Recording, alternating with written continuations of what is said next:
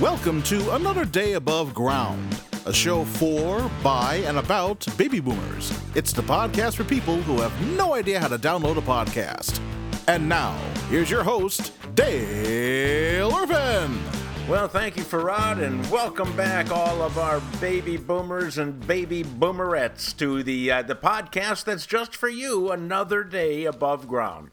We talk to boomers, we talk about boomer issues, boomer problems, and we make fun of millennials, because that's our job now. And when I say it's our job, I'm referring to the team here at Another Day Above Ground. I'm joined by my two partners, first from the mile-high city of Denver, Colorado, where I understand it snowed in May. Please welcome Carolyn Strauss.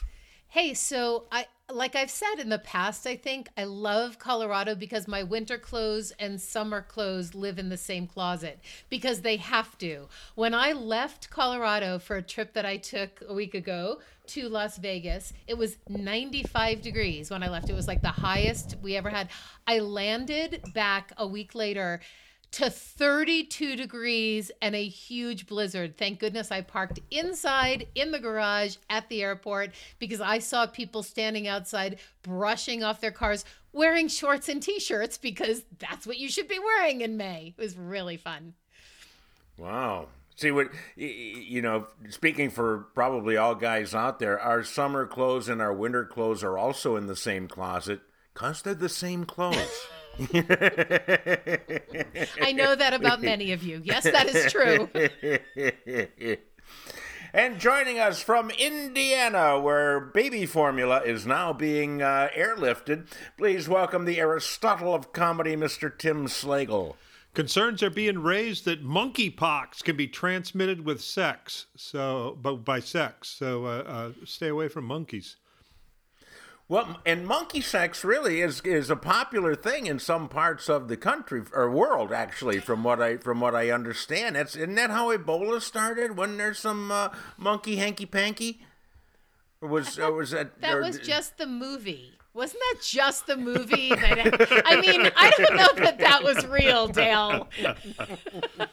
Oh, it was the movie Contagion. I remember it because I watched it like the third week of the pandemic 2 years ago, and I thought that was not smart to watch that movie. I wrote about that in my newsletter in the final words. I said, if you want to scare the poop out of yourself, watch that movie. And I did. So yeah, I don't know that monkey sex is actually real, and I kind of don't want to know, but maybe that's just because I'm a girl. It involves hanging from a tree, so that's. No, that's Olympic sex. Those Olympians, man, they are flexible. Look at me preaching to the choir. Anyhow, yeah, I don't know. And I looked it up, and monkeypox is related to smallpox and chickenpox, but it's also related to horsepox. There's one of those. I think there was a hippopox, and there was something else, pox in a box or something. But it's related to a lot of different poxes. So really, but us baby hippopox.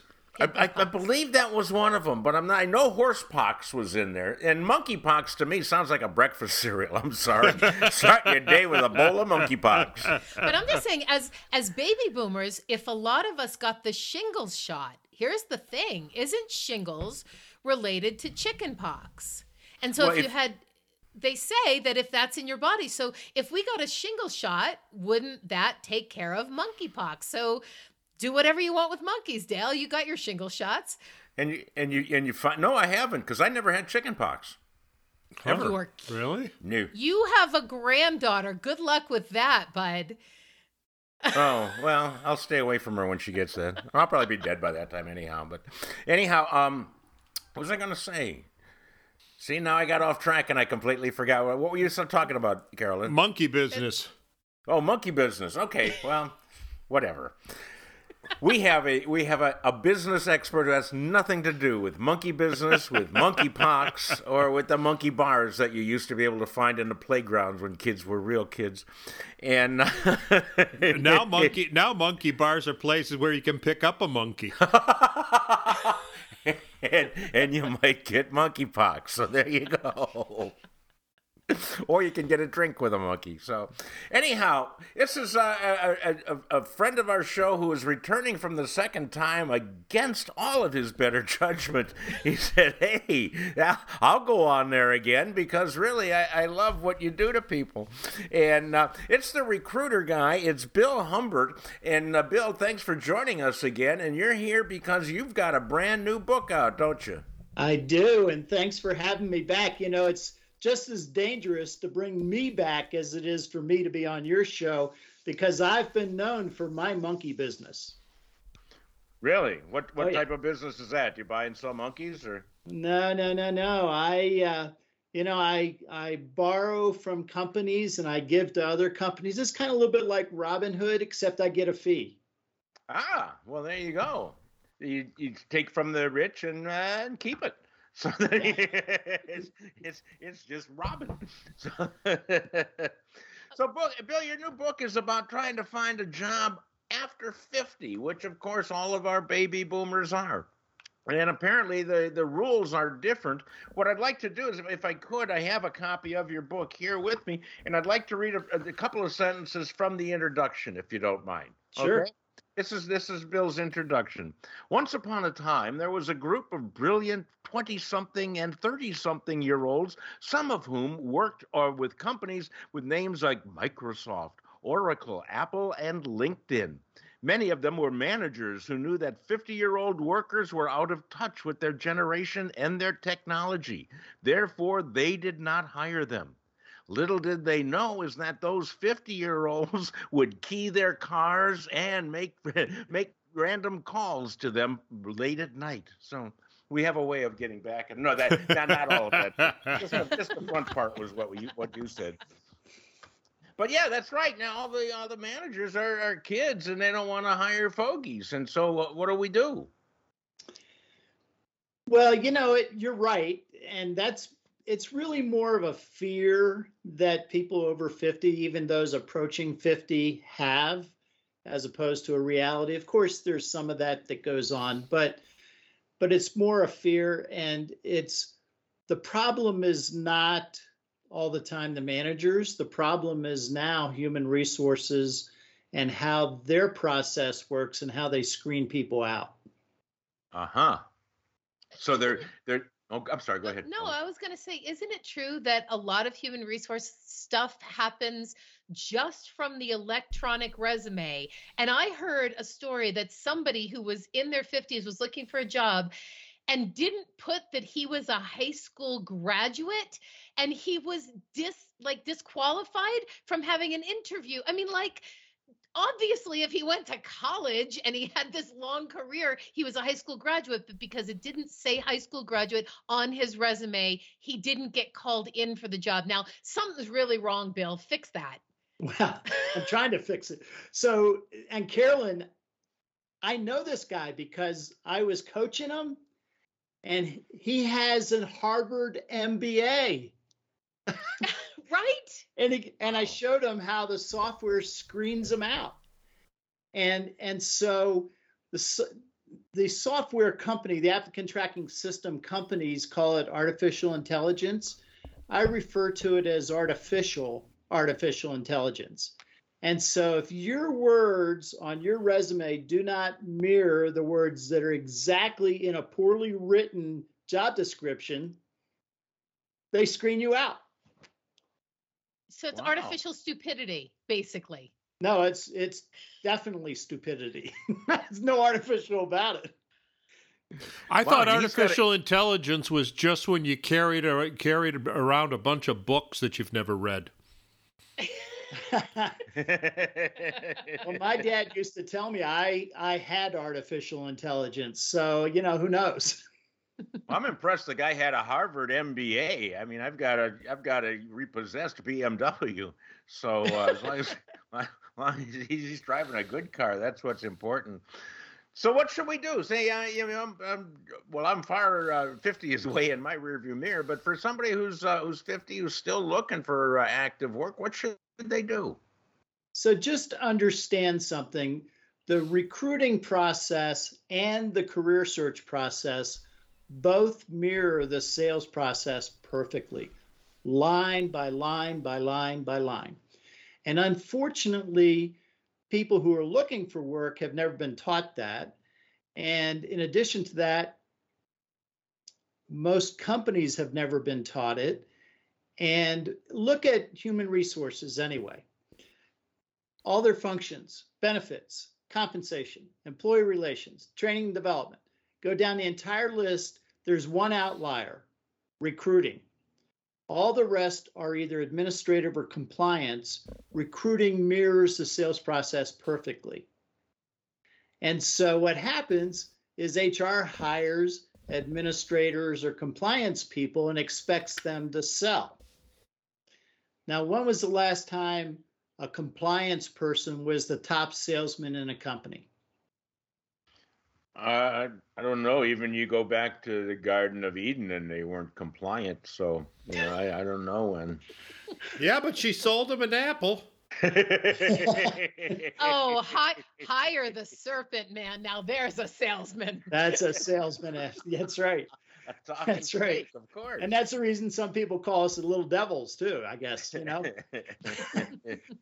But that's the difference between a professional recruiter who is a salesperson and an HR person who doesn't even know they're in sales. But I just want a job. I'm 50 years old. Let's say I just want a job. What should I do? And in a job market now, hold on, in a job market that is so desperate for talent. I mean, desperate. Dale, you can't find somebody to take care of your yard. I know. Landscaping talent is really, They're not even desperate for talent. They're just desperate for bodies. Yeah. Yeah. I didn't want to say that because then Dale was going to make a crack about you, Carolyn. So I did it for him, right? We're all desperate for bodies, but that is a different conversation. Right. Bill. That's a different problem. So what has to happen is people in their 50s or anybody have to go around human resources, and you do that by networking. Yep. Okay. Go on LinkedIn, find somebody at the company you know, and send them a note and say, who can you introduce me to, right? Even better than that, there's this really cool device now, and it's got apps on it and all kinds of stuff. It actually has one for a phone, and you push that and you call them. Oh.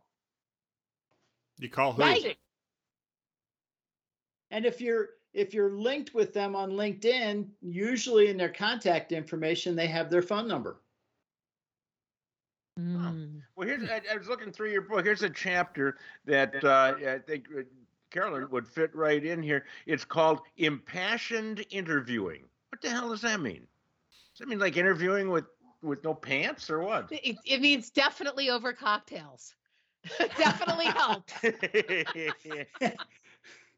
Well, we did a little bit of that last week in Las Vegas, but it really means that when you go into an interview, you need to be passionate about what it is that you do. And it doesn't matter what it is you do. For me, I speak, I'm a consultant, I write books, I enjoy all of those things. I'm passionate about all those things. If you're passionate about what it is that you do, your interview is going to be much stronger because that excitement will be transferred to the manager. Bill, you're asking somebody, though, there are a lot of people who don't have personalities that come off as passionate, right? Some of us are so passionate that people think we're full of it. That would be me. They really do. But there are some people who are just kind of flat. How did they be passionate if that's not in their personality? So, I have a friend who's a CFO, and he told me one time when I was coaching him, Bill, I don't have an excitable bone in my body. I'm so sad. I was thinking I might have had one, but You don't have two, maybe we should say. Wow. Wow. Well, keep him off my dating list. Next.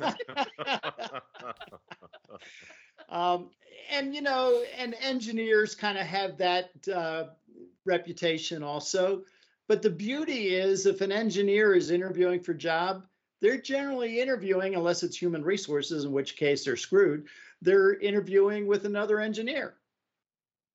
And so that person understands. And as a recruiter, for me, those are kind of the fun conversations because I can't tell what's going on in either one of their heads. But at the same time, they figure it out, and then we're all set, and they go to work with each other, and they do whatever engineers do. Okay, so you get the interview, and you're very impassioned about the interview, and you're very sincere, even if you have to fake it. And so then they say, okay, we like you, we're offering this much, and you're thinking, whoa, I wanted a lot more than that. How do you go from here as far as negotiating the salary? Well, HR wants you to put the number that you're looking for and the number. Well, in 22 states, they can't do this anymore, but they want to know what it is that you're currently making, and then they want to know what it is that you want to make. And the applicant tracking systems, because of human resources, have been set up so that you cannot write open or negotiable. And I tell people, don't write negotiable anyway, because I've seen it misspelled every possible way. So you can't write those anymore. You have to put a number in. And your listeners are so lucky because I'm going to tell them a secret. Write the number 1. Write it number down, 1, and then hit submit, and that resume goes off. And then what happens is HR calls you and they go, it says here in your applicant tracking system application that you wrote 1. And your response is, really? I put a number in there. Is your system broken? Now their hard drive is on spin. And then you take advantage of that because they're trying to process that information. And you say, I was just thinking, wouldn't it make sense that we have a conversation about me and my experience and you and your experience? Because job descriptions are always poorly written. If I like you and you like me, wouldn't we be able to find some middle ground? And everybody that I've coached to say that has gone to the next level. Wow. Wow. Next level being what? The interview with a manager instead of HR. Okay. And with there's a little notation, this person did not give me any numbers, and that's okay. And so the manager says, so Bill, I see that you didn't put any numbers in there. Yep. Well, until I know what the job entails, till I know what you expect from me, until I know where I can grow within the organization, I cannot make an intelligent assessment on a fair level of compensation. Nice. Okay. All right. So let's say now, just following along in your book, is that you got the interview, you got the job, you got the money you want, but you're still employed. So what's the best way to kiss off the old job? That's like the guy who thought he had the winning lottery number and stood on his desk and said, hey, you can go pound sand for all I care. And then it was last week's numbers. Yeah. So it's how do you leave your wife or your girlfriend? Is that the question you're asking now, Dale? Because it's going to apply in all kinds of ways. How do you leave your job? Yeah. What's the best way so that you don't, leave them very unsatisfied so they say nasty things about you in the industry? So it's important to give 2 weeks notice. If they ask for 3 weeks, I generally coach people, just give them the 2 weeks, because usually the 3rd week is the counteroffer week where they just press you to remain. And they give you a counteroffer and go through that process. The woman who edited my book, Daria, she was funny. She wrote, when she read the resignation step, she said, until I read that, I was the worst resigner ever.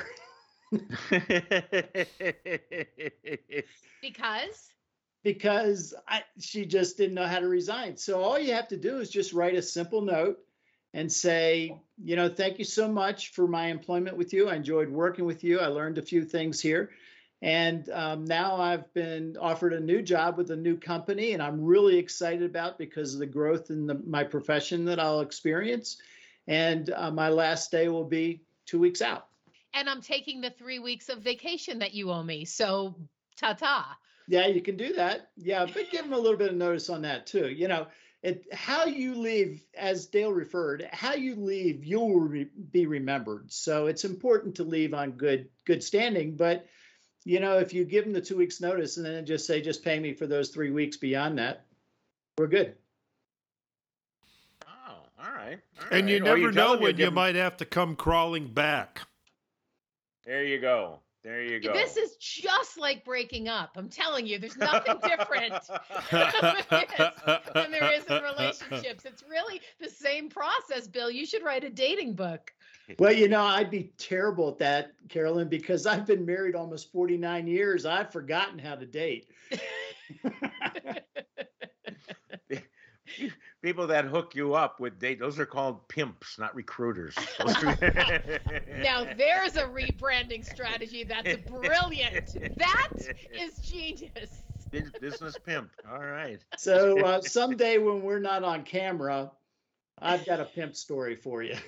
Oh, go ahead. As long as it's not swear words. No, the kids love these kind of stories. We're talking to baby boomers. We're all adults here. Yeah. No. Did you used to be a pimp? Is that I'm really not going to go any further than to make a comment that I have a good pimp story. All right. So was that a good business? Did you get a lot when you were doing that? Or did you walk around with a big hat and a fur coat? No.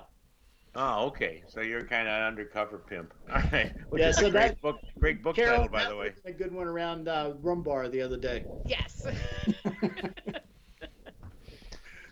So, Bill, if you had to sum up your book, Expect Success: The Science of the Over 50 Career Search, in just a few sentences, what would you say? We've got people eagerly listening, saying we need some takeaway from this otherwise senseless podcast, and we want to be able to use it. So, what's the takeaway? Summarize your book for the people that probably won't buy it. Well, that's okay. So what's interesting to me is in 4 short months, it's received a 4-star review from Clarion Reviews, a 5-star review from Joe Wasinski in Reader's Favorite Book Reviews, and chosen as one of the 100 plus best business books by C-Suite Network. And the book is purposefully written for people who are over 50. And I've recruited many candidates over 50, and I know what the fears of those people are. And it's got some humor in it too.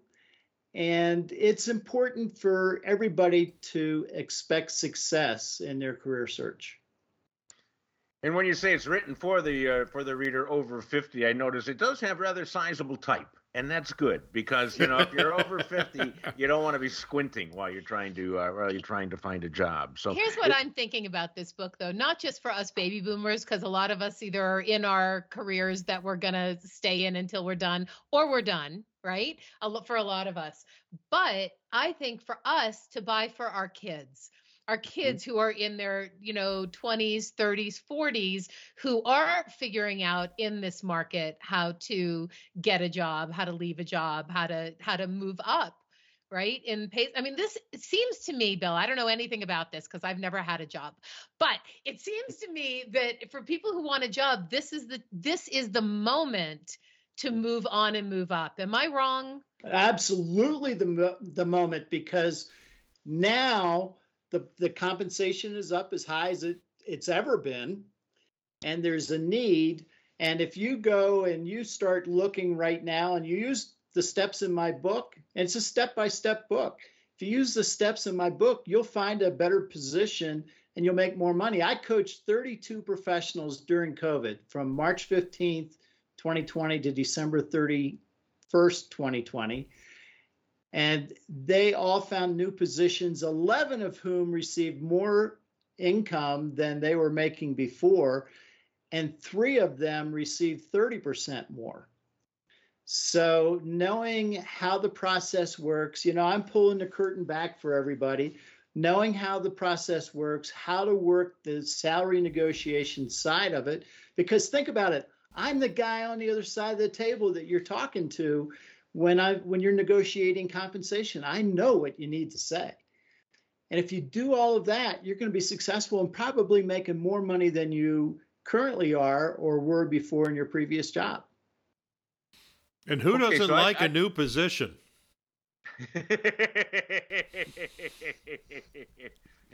Gee, I don't know. Who would that be? Now, we're back to the monkeypox again. I know when to shut up. I know. Back to hanging from the tree upside down with the monkeypox. All right. Well, Bill, thank you very much for being part of us again and putting yourself and your career at such great risk. But if people wanted to buy your book, where would they find it? They can find it on Amazon, of course, and Barnes & Noble. And the really, really smart independent bookstores, they're carrying it too. Can they buy it directly from you at recruiterguy.com? I generally just send them on to Amazon because I would really like them to read my book and then make a comment on Amazon, and that would help me and then also help other people make their decision. So what do you put, like autographs on sticky tape that they can then put on the front page? Or? Hey, listen, my calendar is out there. If I happen to be in your town, let me know. Why, you need a place to stay or what? Well, I'll sign the book and then I'll move on. Oh, okay. All right. And remind us the title of the book. Title of the book once more, Expect Success. I don't know if we can see that on the video, but if you can't, trust me, that's what it says. Expect Success, The Science of the Over 50 Career Search by Bill Humbert. You can reach him at therecruiterguy.com. And that's where he would be more than happy to take all of your tributes and accolades. Bill, thank you very much, and good luck with the book. And hopefully we'll have you back when the book reaches, well, they don't have gold records. What do they have? Bestsellers. That's what it is in books. Yeah, that'll be fun. Terrific. When your book sells as many copies as our podcast has been downloaded, we'll have you back. So we'll see you Thursday.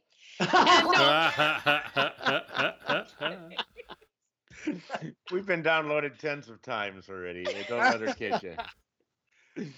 All right, kids, I think we've just about run out of time. We've learned that if you're over 50, we're making you a very young baby boomer, that you can find a new job. And if you're a baby boomer with kids who are approaching their 30s, 40s, whatever, get this book for them because they may want to be changing jobs and getting more money because, you need grandchildren, which is just the most beautiful thing in the world. Other than that, any last words, Carolyn, for our listener? I'm just going to go find a grandchild that somebody wants to share. That's it. Because I forgot to have children. I just forgot. So, I'll come visit. I'll come visit you guys, Dale.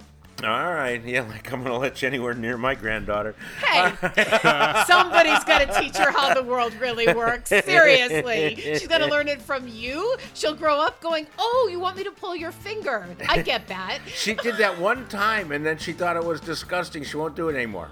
She did it one time and learned her lesson, and she won't do it anymore. Tim Slagle, what about you? Any final words for the folks? Where are you going to be? Just go to timslagle.com. All the appearances should be listed there. Fantastic. And if you visit daleirvin.com and you press the button for the Friday Funnies, you can subscribe absolutely for free because I'm that kind of a guy to the Friday Funnies every Friday in your email. You'll get both a written and a video version of the odder news stories of the week. That being said, we want you to go out and enjoy today because today is another day above ground. See you next week. And that's it for another day above ground. For Dale, Tim, and Carolyn, I'm Farad Muhammad. Thanks for listening.